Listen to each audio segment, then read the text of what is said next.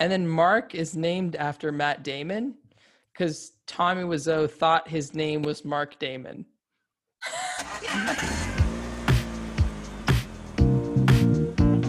Take your stinking paws off me, you damn dirty ape! They've done studies, 60% of the time it works every time. Frankly, my dear, I don't give a damn. I drink your milkshake. What we've got here is failure to communicate. All right, Mr. DeMille, I'm ready for my close-up. Hello, everybody, and welcome to another episode of Cinefleck. I am your host, Ethan Colburn. This week on the podcast, we watched The Room, which is simultaneously the worst movie and the best movie I have ever done on this podcast. It is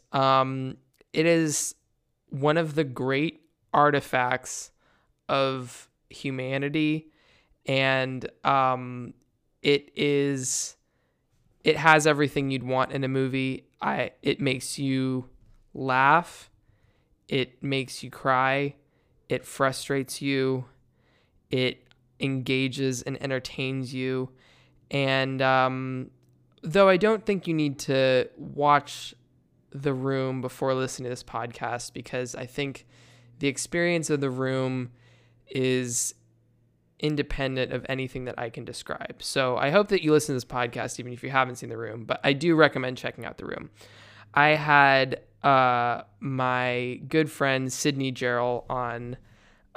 Sydney and I met studying abroad in Paris, and we've been really close ever since, and it was really great having her on. We hope to do a follow-up with The Disaster Artist sometime soon, so that's in the works right now. We drank London Mules on this episode, which have nothing to do with the movie, but I think we'd picked the drink a while ago before we decided on a movie, and we really wanted to do London Mules, so we decided to stick with that. It's a great drink. It's one of Sydney's favorites, and it's up on my Instagram and Twitter, which I'll have links for in the bio, though I think most of you guys follow me at this point. Not really sure what's going on next week, so I will keep people posted on Instagram and Twitter, though I have a number of great things in the works right now, so I will try to keep everyone updated on social media. Without further ado, let's get into this episode.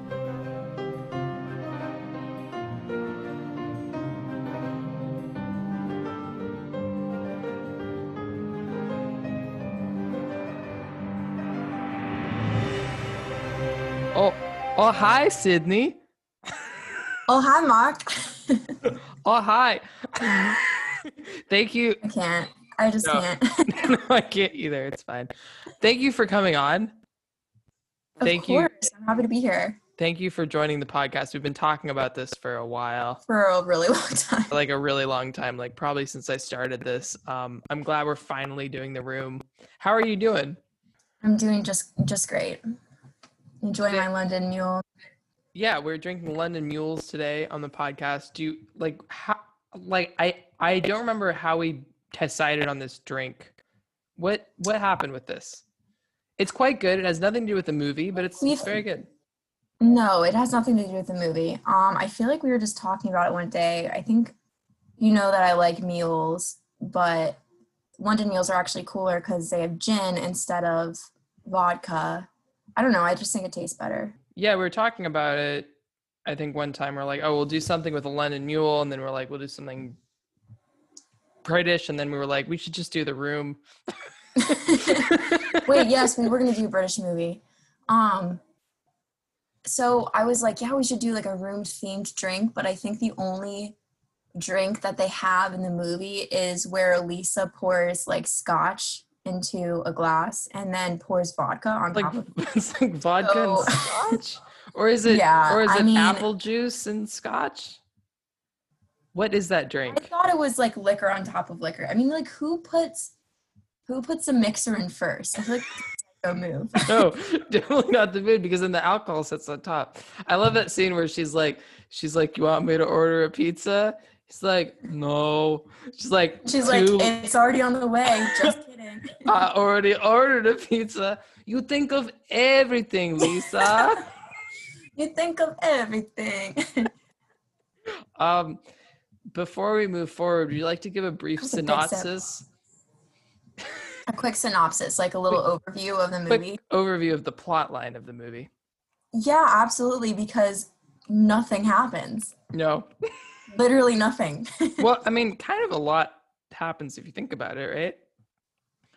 It Because he does. dies. No, it doesn't make any chronological sense. No, definitely not. It is completely random and choppy, and I mean, that's why it is called like the worst movie of all time. So Lisa and Mark are engaged. actually, Lisa's engaged to Johnny. Oh, sorry. Yeah. Yeah, Lisa's engaged to Johnny. Apparently, which they really introduced us in a bad way into like the plot line. Like Lisa is cheating on Johnny with Mark, and Mark is Johnny's best friend. Mark sometimes like acts like he's completely oblivious to the fact that he's cheating. And then sometimes he's like, "I love you, baby." And then Lisa's mother also pops in once in a while just to stir the pot. Really just to Like stir a the creepy pot. 18-year-old kid who, like, you know, he just pops in as well. Sometimes they throw the football around. And then all of a sudden, Johnny catches them basically, and then he commits suicide. So that is basically the plot line. That's the plot line. Yeah, and it takes a really, really long time to get from point A to point B. But, you know, there's plenty of that. So this is a bad movie, but personally, I don't know whether it's like more appropriate to rate it a 1 or a 10, because Right. it's such an entertaining watch, and there's something so Yeah. captivating about it. But I don't know why. What's captivating about it is because you if someone has no, I guess, like background knowledge of the movie and they turn it on and they're watching, they're like, this is obviously a joke. Like whoever wrote this script and the actors in it are clearly doing this just like as a joke. And then you come to like learn the story and kind of how it was produced and written. Like it wasn't a joke. Like Tommy Wiseau was completely serious and put a lot of money into the movie. He put $6 million into the movie. The budget is $6 million. Which you can't tell because, I mean, I know $6 million on like, in the grand scheme of things is not a high budget for a movie, but No, but I've seen like $1 million like- movies that look nice. This is Yeah. $6 million and it looks like $25,000. Indeed. It's kind of insane. Should we talk about Tommy Wiseau? I feel like he's Yeah. an important, like, you got to know about Tommy to know about The Room. So Tommy Wiseau is the director, star, and producer of the movie. Writer. Okay, so Writer.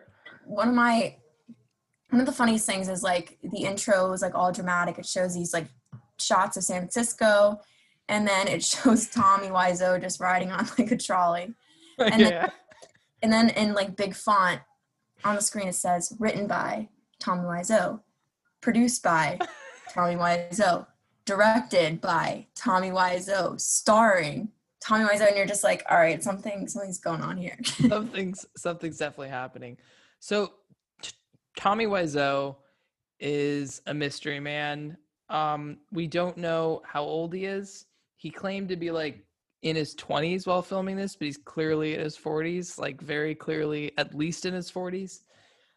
He claims he's an all-American guy. We know we know Eastern European. we know he's not all-American guy. And Yes. and we don't know how he got the money to produce this movie. And I think like what's so interesting about this movie to me is you watch it and you're like, it seems like an alien picked up our TV signals for like 3 months and then like tried to replicate what like humans talk like. Yes, exactly.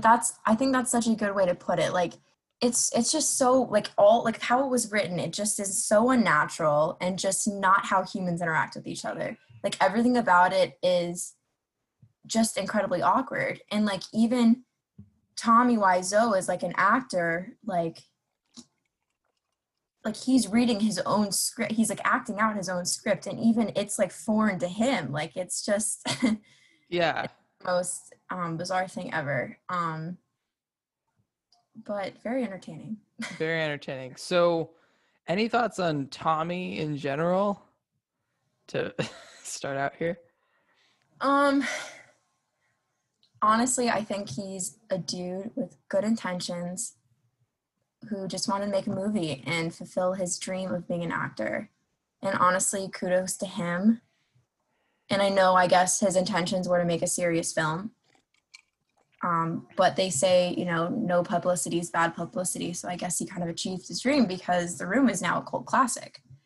And that's why, regular old people, I guess not, you would know about it because you're a movie buff, but I actually had heard of it before, like, we even met. So that's why, people, know about it.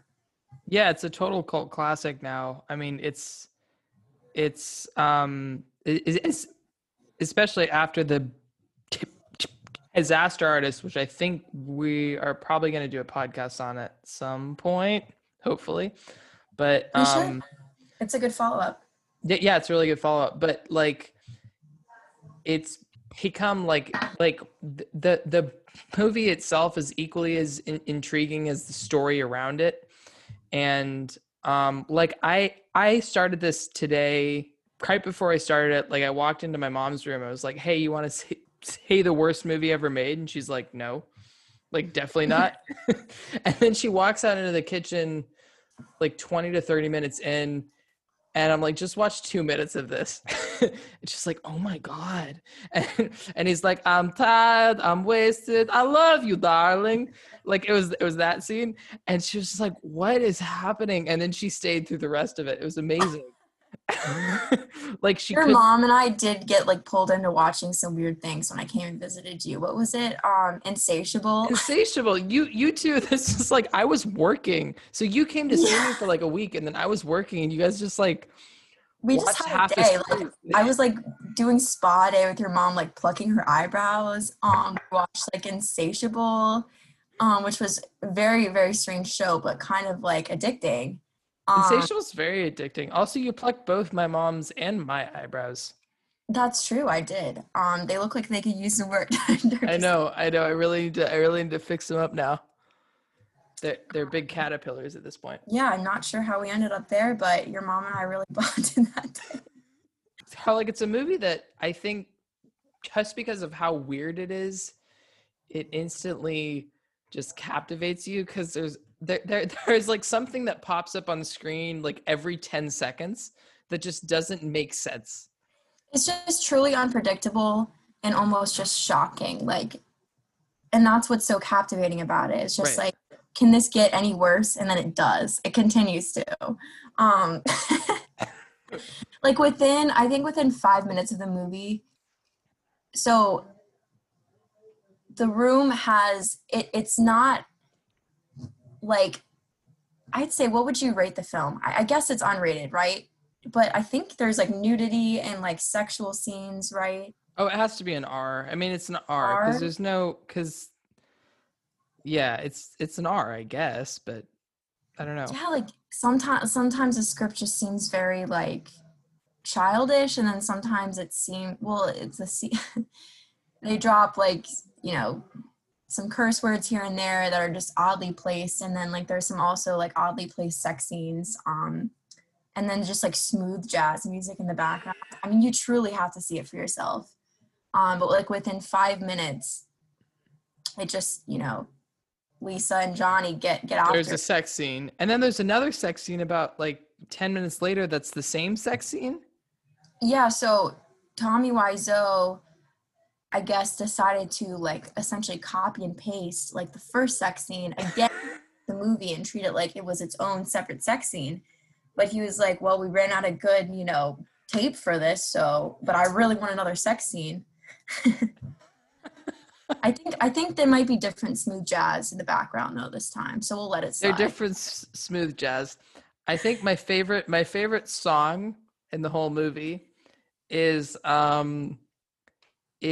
when Greg Sestero and Lisa are having sex on the stairs, but like not even having sex. They're just kind of making out, and he takes off his shirt, and then all of a sudden they've had sex, which I think actually has to do with like Craig Sestero said, "I will not be naked in this movie." Like he told him that explicitly. It was like, "I will not be naked in this movie," and so which kind of makes sense if you're watching like the scenes.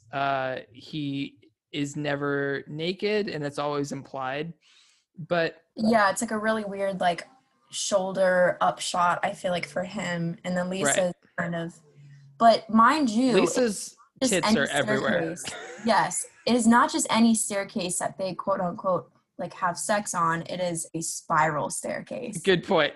It's just like that just shakes things up even more. I mean, I don't know how we're doing this, but they appear to be sitting down. It's just like the logistics just don't add up. I mean, you make a really good point, which is like, how do you ever have sex on like a spiral staircase? Which also reminds me, in the sex scene, like he's clearly having sex with like her stomach.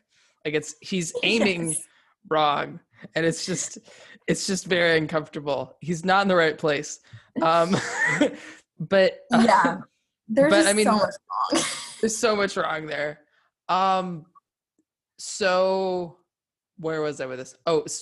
My favorite song is the part where they just go, "You are my rose, you are my rose," and then they repeat that line for about a minute and a half. They go, "You are my rose, you are my rose." It just seems like they got like the cheapest stuff available that would be in any movie. Can do better. What's up? I said I really think you can do better with $6 million. Yeah, no, seriously, you probably could have gotten some R. Kelly in that. Well, not R. Kelly. R. Kelly's canceled. You know what I mean? Like, probably could have gotten some D'Angelo in there or something. But so the first sex scene was, Tommy Wiseau wanted a 6-second. Tommy Wiseau wanted a 6-minute cut of the sex scene. Mm-hmm. And the editor was like, no, 6 minutes is way too long. Let's do 3 minutes. And 3 minutes is already that is very long. It's so long. And you're watching it and you're just like, is this going to end? I really get the point that they're having sex. Like, I get the idea. Yeah. And it's really, really long. But Tommy Wiseau, that's about half of what the sex scene was. So and he still didn't have enough film because he copied and pasted it. Yeah, I guess he didn't want to shoot like another sex scene, I guess. But yeah, so that was about half of what initially was. And then the other thing about the sex scene is Denny. I think it's Denny. I think it's not Danny. I think it's Denny. It's Denny. Yeah, I'm pretty sure. Oh, hi, Denny. And so Denny is really creepy.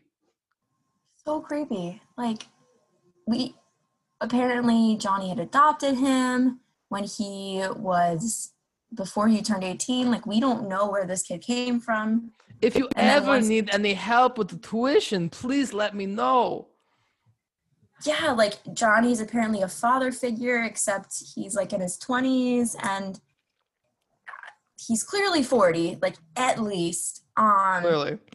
It's just, yeah, very, very confusing. But Denny, like, so they actually lead into the first sex scene with a pillow fight as, like, that's, like, everybody's definition of, like, hey, let's get it on. I'm going to, kill you with a pillow first. And then Denny says, I love to watch you guys. Yeah, Denny's, like, comes up the stairs after, like, Lisa and Johnny have already made it clear that they're going to go upstairs and they're going to have sex. And I guess they're just having a pillow fight, like, normal. And then Denny's, like, sitting there, like, oh, well, clearly I'll go follow them up the stairs. And then he starts joining in the pillow fight.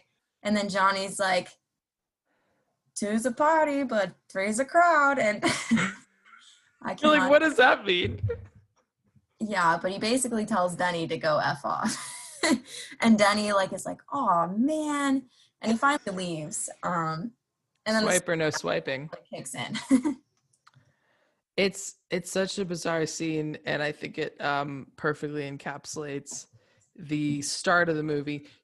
Do you want to do like a draft of our favorite like details about this movie? Because I think there's so much here. There's really so much here. There's a Tanya. What's like your favorite part of this movie? My favorite part of the movie. I feel like that's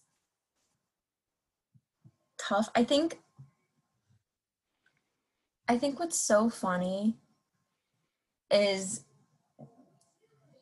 like Johnny's chuckling like throughout the film. Like it's not really one part.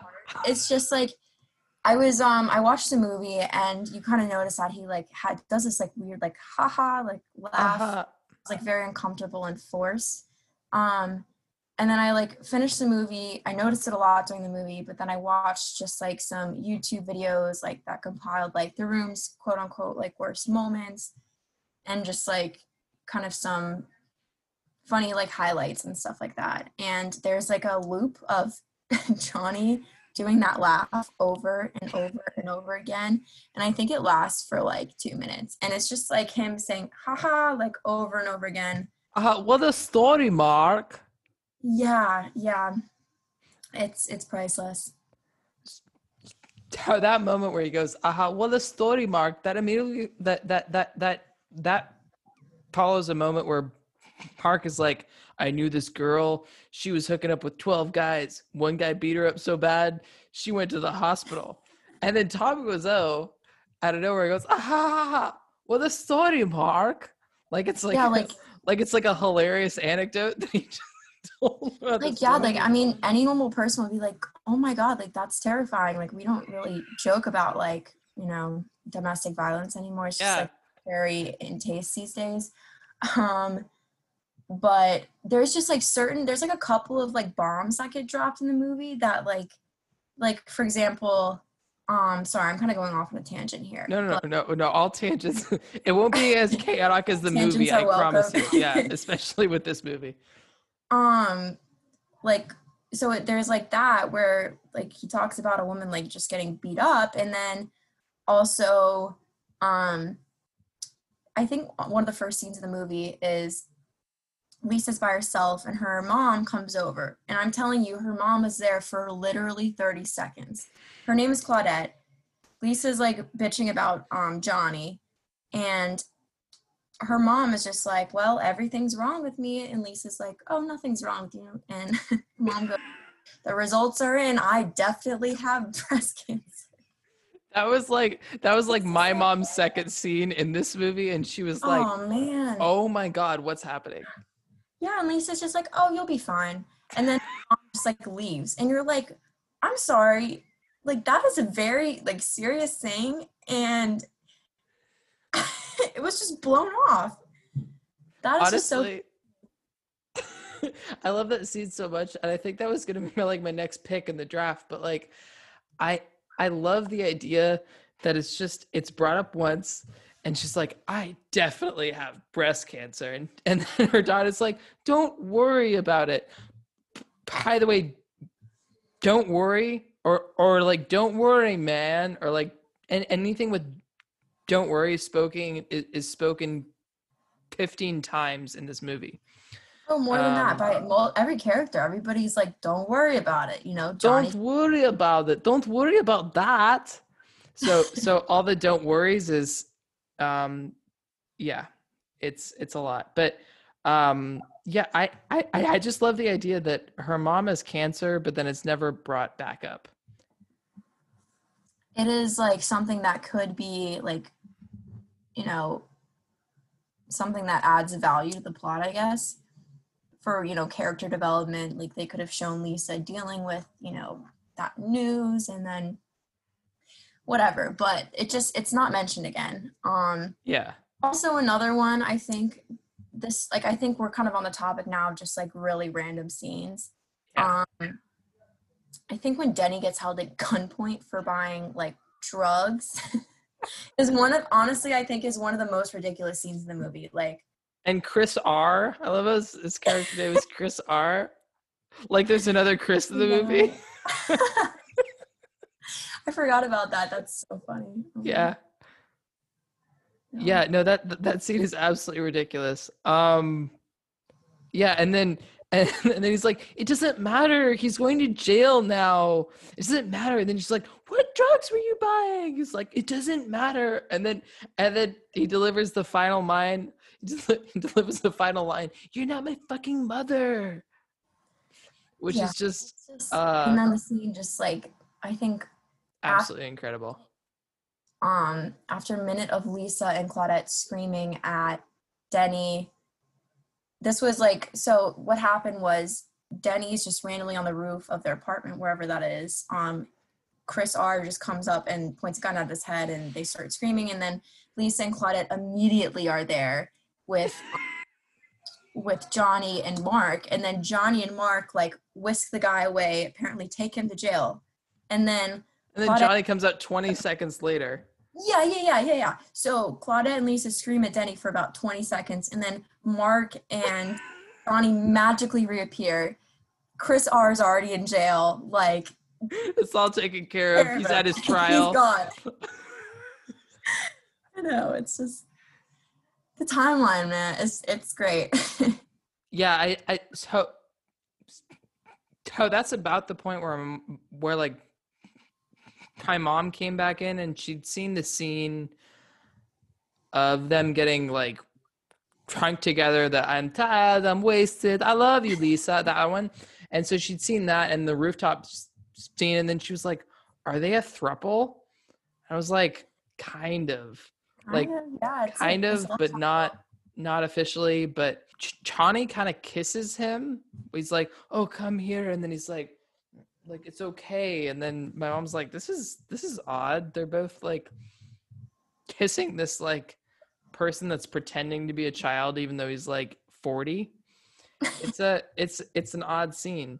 I think my next favorite thing about the movie is probably Claudette. I love the mom in this. I think she just keeps it real. Like the whole time, like I think the biggest laugh I have in this movie is when she's like, how many people come in and out of this apartment all the time? Like, yeah, like, it's ridiculous. I don't know what to tell you, but I think she seems like she's commenting on the plot holes of the script just throughout the movie. Like that just seems like her role. She just seems like she's constantly just like commenting on like, why are there so many people coming in and out? Like, why are there people that are pretending to be teenagers, but they're in their 30s, just like hanging out in your apartment to make out and eat chocolate off of each other, which happens. One of the strangest scenes. And then we all move on. And then the guy's like, so I came back in and then your grandma had MeUndies. And he's all like, oh. It's so uncomfortable. In like a super cringy movie, he might be the most uncomfortable character. And yeah, no, I agree. He's something else. Definitely does not go with the rest of the movie at all. Don't know where they found him, but I have no idea. But it's very impressive. No idea. Yeah, just so strange. These high school kids that are definitely 30. Picks with Denny. We think he's young. He might be in his 40s. We don't know. It's crazy. So what would be like your next favorite thing about this movie? It's so hard to choose. Yeah, it is hard. I think one of my favorite, like, I have like a hard time picking scenes because there's just a lot of ridiculousness going on in the movie. But I think one of my favorite like lines in the movie is like the so I'll give you a little background. So this is when Lisa, I think this is after Lisa realizes that she's out of love with Johnny. She wants to be with Mark. She I think, is trying to figure out how to get out of the situation because she's just kind of like, she's sleeping with them both. She's not really doing anything about it, but this is like when she orders the pizza, I'm pretty sure, and then have their scotch and vodka drinks, and Johnny's like, oh, I don't drink, and she forces him to drink, which is great, you know, I mean, very, very thoughtful. Yeah. And I think she gets him hammered, and then he like blacks out, doesn't remember, and then she goes around like telling people, like her mom, Mark, I think like some of her friends that he Christine. Yes. That he got and hit her.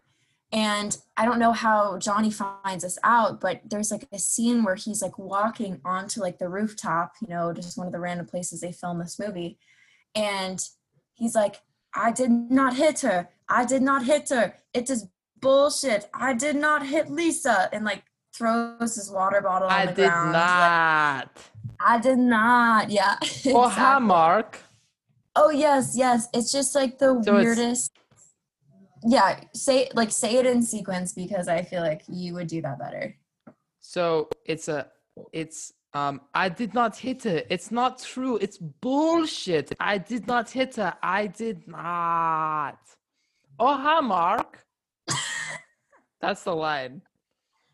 Honestly, you do a really good Tommy Wiseau impression. Thank you. It's not that amazing, but I appreciate your support and my endeavors. If you were in the room, would you be Tommy Wiseau and I'd be your best friend Mark? I think. And then Paige would be Lisa. I'd love you with a fake beard. I think that would be really, really fun. I would. I already have a blonde thing going on. That's like the first step. Yeah, exactly. You need a little blonde bob. I think that my next favorite thing about the movie is, and this is sort of an odd one, but it strikes me every time it happens. I love in the party scene how she's all like, let's all go outside. And then they're all like, okay. And then everyone just like immediately goes outside. I love how obedient the crowd in the party scene is. Like, I love how it's like so unnatural, you know, like I love how every time they go on the roof, they're like, it's getting cold. Let's all go back inside. They're like, okay. They all, and they're like, okay, there's an announcement. But they all do exactly what they're told all the time. It's really incredible to watch. Yeah. I think the one who like is the worst at listening is Denny. Like, or he just like is the worst at picking up on hints. He can't figure it out at all. Yeah, like pretty much 95% of the time that Denny's there, Lisa or Johnny is kind of like, go away. And he just is like, you know, also, can we talk about how I think another part that's hilarious to me is when Denny comes over and it's just him and Johnny. Wait, no, so he does this twice. So there's one time with just him and Lisa, and he tells Lisa that he loves her and wants to kiss her. Yeah. And it's like, haha, okay, you're being silly, Denny. You can go now. And then he like leaves. And then he like comes back over on like a separate scene. It's just him and Johnny. And he's like, Johnny, sometimes I just feel like I'm in love with Lisa. And Johnny's like, well, she's my fiance, but she loves you as a person. No, he goes, she loves you as a person, as a human being. As a human being. That's the point. That's the point where he goes, human being. Yes. I literally watched that last night, that part, like, and I was like, okay, he just said human being, like not human being, like B-E-A-N. Definitely bean. We're all just human beings in this, you know. We're just human beings. Just a bunch of beans. Yeah, it's true. It's true. I think what makes this what? Would we be baked beans? We're definitely refried beans. I mean, Tommy Wiseau definitely like wrote the script with himself in mind as playing the main character. And so that's why I think he's such a static character throughout the film. There's absolutely no nothing controversial about him, whatever. Like, he's supposed to be this great guy. No, he's like an angel. He's like, He just gets like royally screwed over basically by his best friend, and he like keeps and his fiance, and he really tries to look for the best in people too. Like, he tries to and he provides for Lisa, and Lisa just turns him down because women are bitches. Is this God, like, yeah, there's definitely like I think the craziest. So this movie came out in what, like 2003, right? Yeah. So it is, I mean, you definitely say we made a lot of progress since then, but like certain things that, yeah, like you hear in the movie, like Claudette is Lisa's mom, and I'm sure, there's still a lot of, traditional mothers out there who will be like, yeah, you need to be financially supported by a man, but that's like what Lisa's mom is kind of like constantly telling her. Like, Lisa confides in her mom multiple times. She's saying, hey, I don't love Johnny anymore, I'm over this.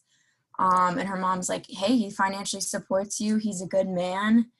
And not only that, she says he hit me, and then like, well, and then she's like, well, he financially supports you.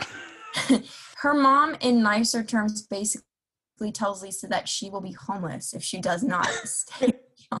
Basically.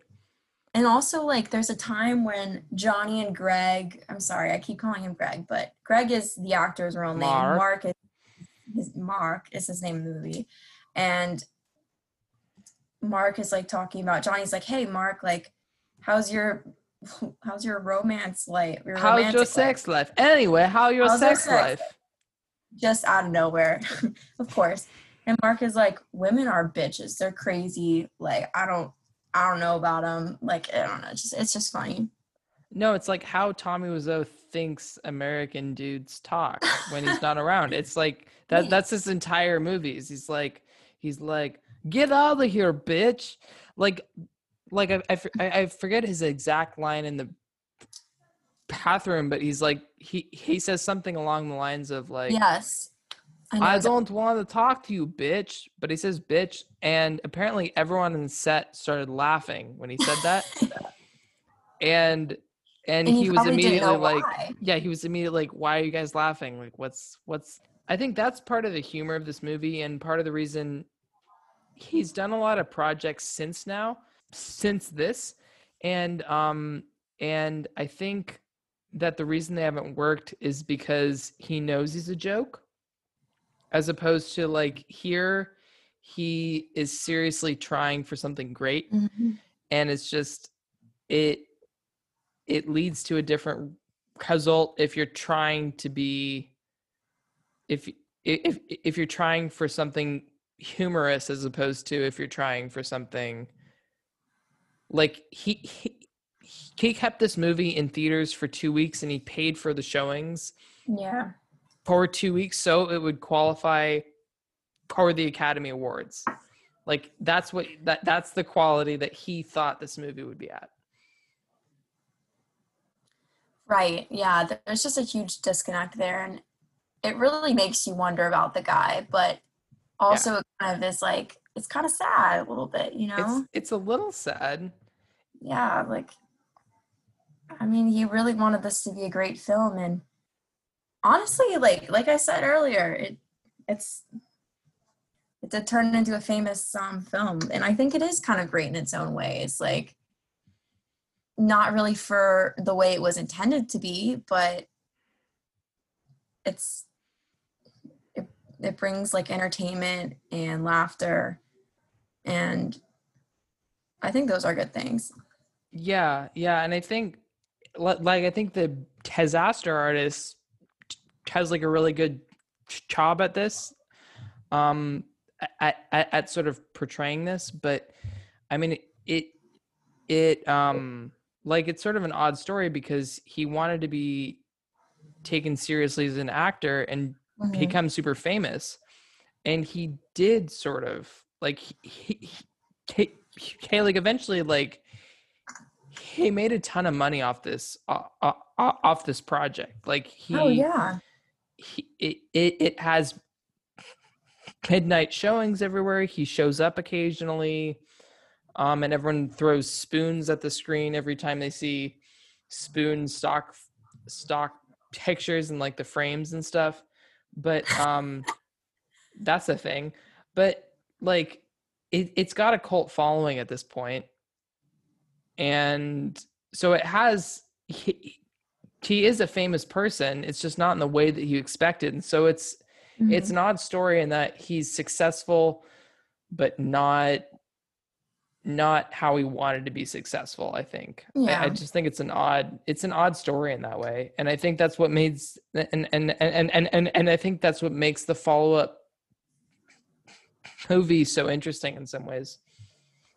Yeah, I think probably one of the best parts about The Room is the story behind it. And it just makes a lot more sense once you kind of understand like what's going on and how like Greg Sestero got involved even. But I'm sure that after all this time, like Tommy Wiseau can't be doing too bad because, I mean, like you said, I'm sure he's made a lot of money off this film. And I don't know figures or anything. He said candidly that he has paid money off the movie. Like he hasn't specified how much, but I mean, he put $6 million in, and Where did he get it? He said it was selling leather jackets to South Korea is what he said, which doesn't make any sense. He could be from South Korea for all we know. No, honestly, we just don't know. We just don't know. It's a big mystery, and I don't think he still is a mystery man in a lot of ways. Like I think that the Franco brothers like did a really good job like capturing like the essence of Mark and Tommy's relationship, but even in The Disaster Artist, it still like shows the story of kind of Tommy Wiseau and then how Greg Sestero got involved, and then but it still like leaves a lot of like questions because that's how real life too. We just none of us know. I've got some trivia for you. I just copy pasted this straight from IMDb because I think it's just like it's so perfect and I don't want to change a word of it. Okay.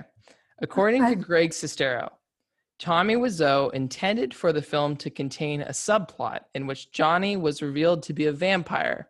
Oh, man. Due to Wiseau's own fascination with the creature, Sestero recounts how, at the outset of production, Wiseau tasked members of the crew with figuring out a way to execute a sequence in which Johnny's Mercedes would lift off from the roof of the townhouse and fly across the San Francisco skyline, revealing Johnny's vampiric nature. Wiseau eventually decided to drop the subplot after learning that there was no practical way to film the flying car sequence on the production's budget. That's literally crazy. That is insane. It's absolutely insane.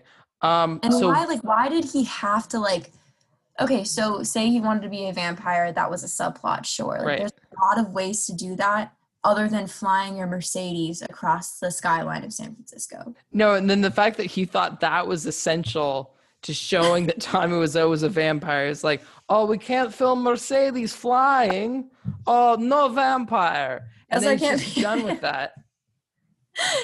Oh man, that's hilarious. That's a fun fact. What a dude. Leave your stupid comments in your pocket is sorry. So Mark says that. So he goes, leave your stupid comments in your pocket.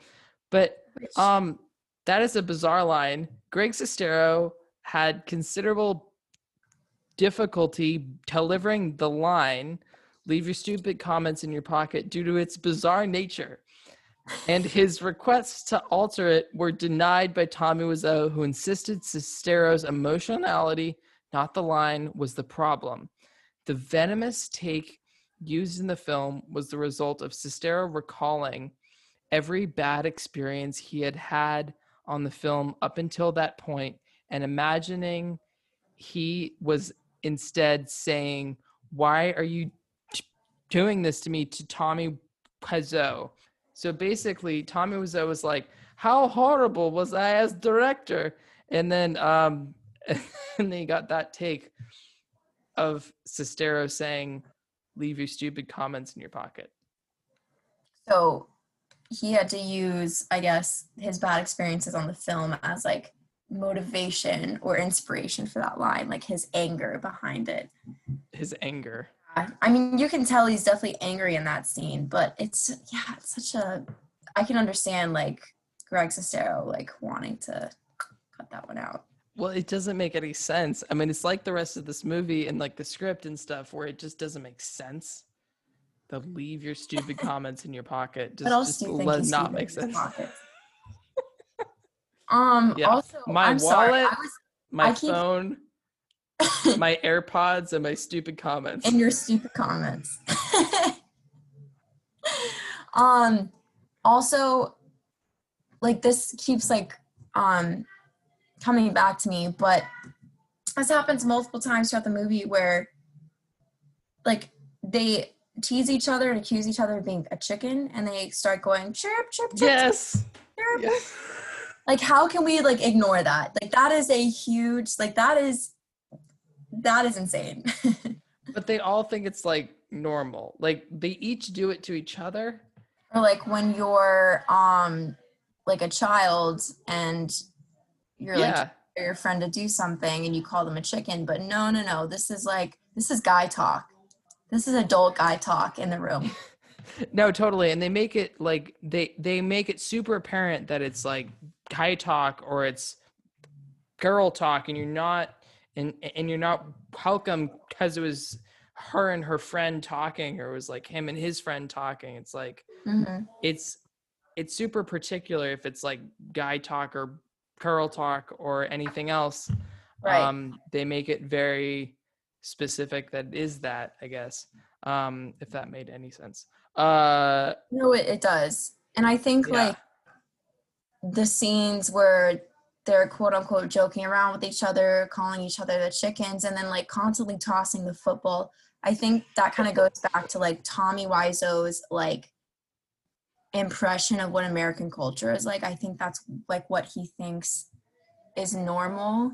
And I mean, in a lot of ways, like it is normal to like toss around the football, maybe not call each other like chickens constantly and go like do the chirp chirp thing, but just like the way it's shown in the movie is just like it's not very accurate. He's like part of the way there. Like he's Yeah, for sure. But somewhat there, but it just he doesn't quite. Mm-hmm. If like you didn't understand like American culture exactly, it seems like you'd at least understand how humans interacted. How like if something says if someone says something, someone follows up on it. Like I can sort of understand how you're trying to understand American culture and American TV, but there's something about it that's just, this isn't how humans interact. Yeah, there's just nothing organic about it. And I think there's still like humans do interact like the same way across cultures. There might be certain nuances that, you know, one wouldn't pick up on, but yeah, I think you're right. It's there definitely are times where he's trying to understand American culture, but also like the way the script is written is just not like, yeah, it just doesn't really pick up on like organic human interactions. Is there anything else about this movie that makes it like an all-timer for you? Yeah, I just think the backstory is so interesting to me. Yeah, totally. So I'm like always one of those people, and I know like this is really common. I like to know the context behind a movie, like what it's based on, like when it was created, when the period, the time frame of the movie, like, you know, was this based on a historical story? Like, is it filmed? Like, is it set in the past? The setting. And then the characters and the backgrounds. If I, you know, see an actor in a movie that I like, I'll look them up for hours, like on the internet, on IMDb, etc. Yeah. Yeah, I'm up till 3 a.m. doing that often. So I just think it's interesting that Tommy Wiseau is this mystery man, as we've said, and then the disaster artist, like, so I think when I found out about this movie, I was in college, and it was one of my best friends from high school. She found out about this movie, The Room, and showed me, and we were all like hooked instantly because it was so like ridiculous. It just like captivated us. Like you were saying your mom did, or like what happened to your mom. And then she was like, hey guys, like I brought this up because there's this movie based on the movie called The Disaster Artist, and it shows the backstory to the movie, and it's just crazy how this whole thing went down.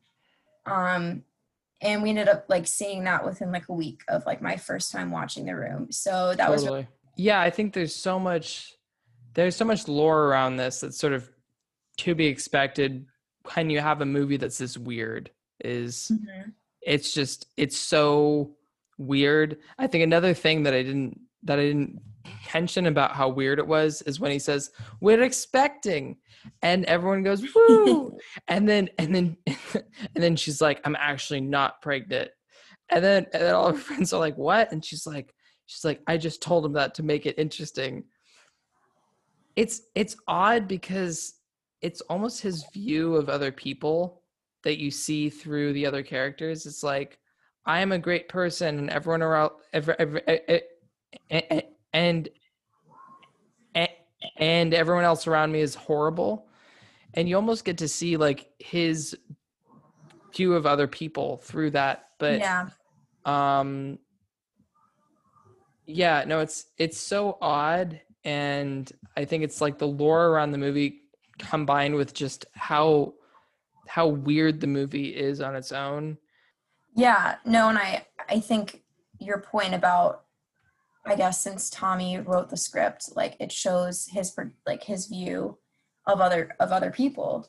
And then I think that kind of ties into the disaster artist. And I'm sure, I mean, for most movies that are based on true events, like there's definitely some fiction out in there for, for the sake of Hollywood, for sure.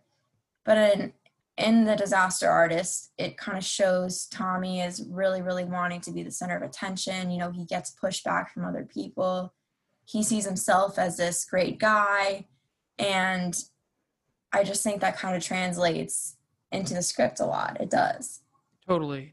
It's entirely like his view of himself that like you're seeing in the movie. It's really interesting. Right. Yeah. Just a couple of random things I want to touch on. It was submitted to Paramount.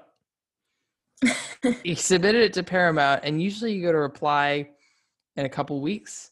And this movie was projected in 24 hours. So there's that.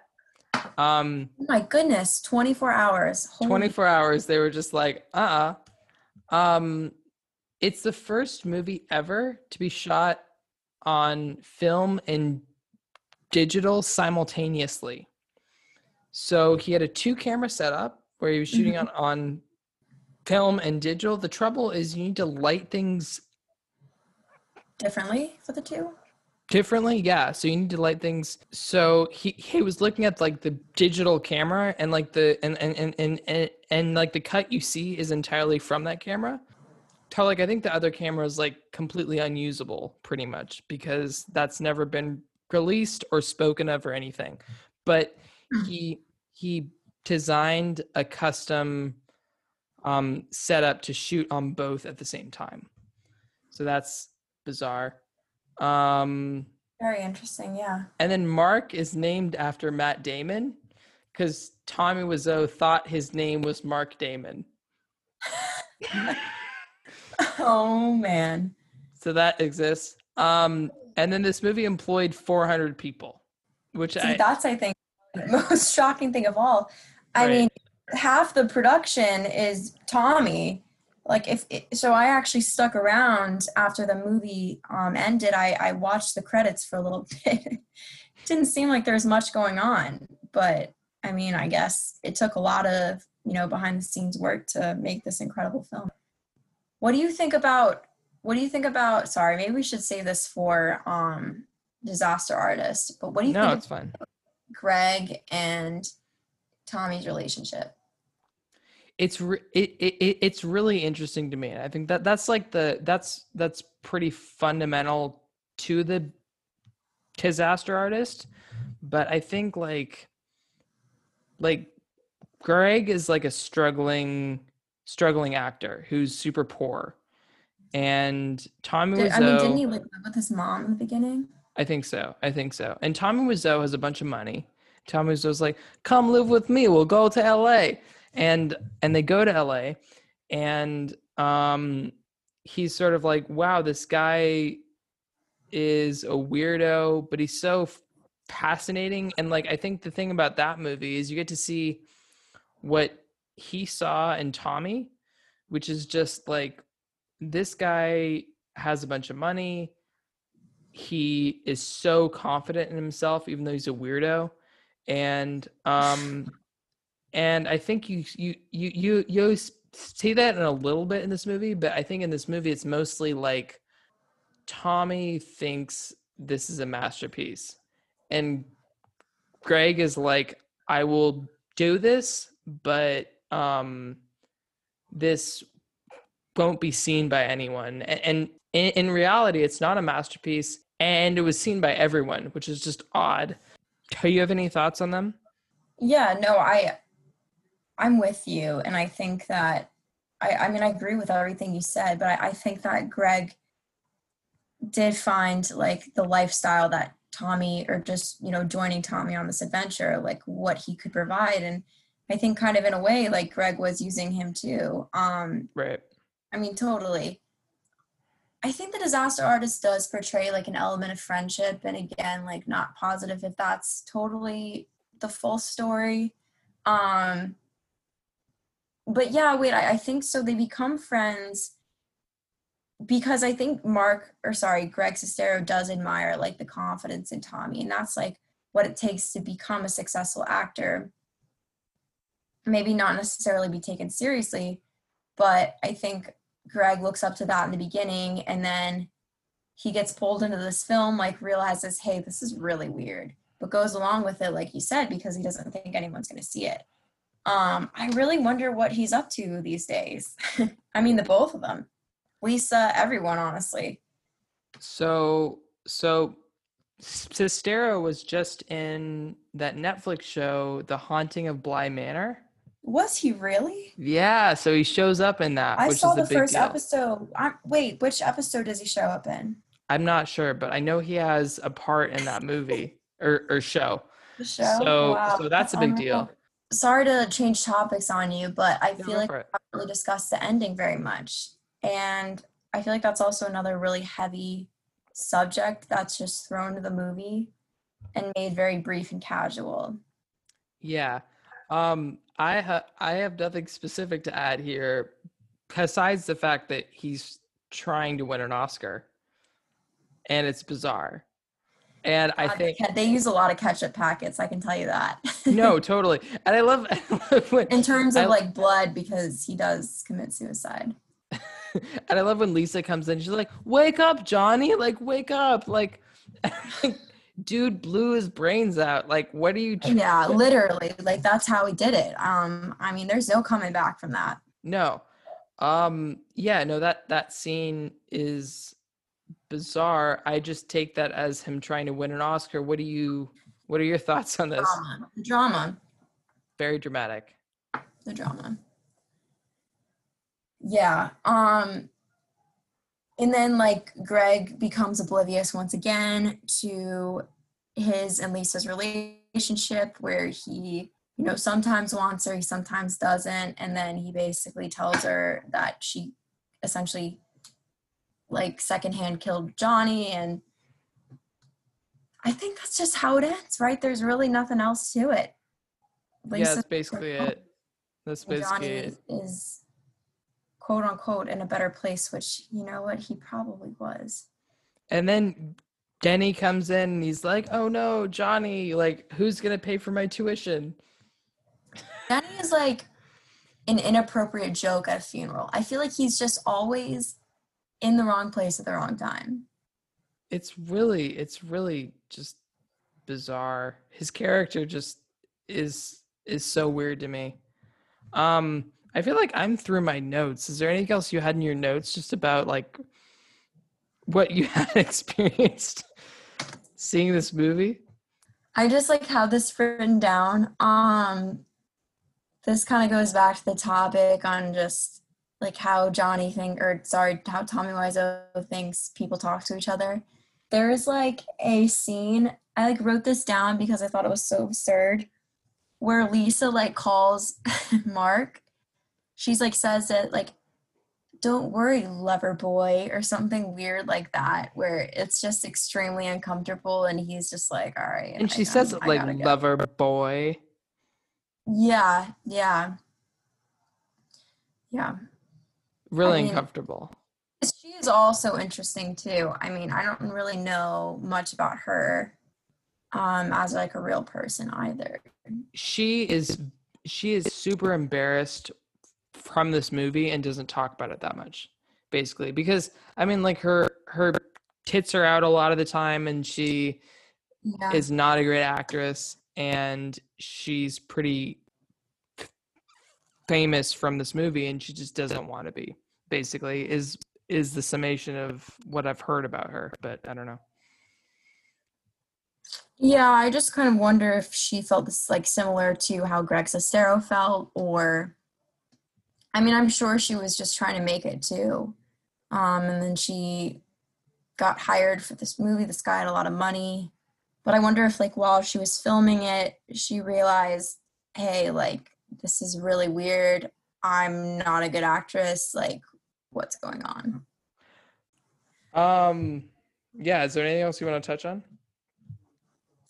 I think we touched it all. That's what she said. Characters. We touched the characters. We touched the movie. We touched Tommy Wiseau. We touched Greg. We touched everything. I don't know what else we didn't touch. To wrap this up, I usually have my guests leave with a quote in character.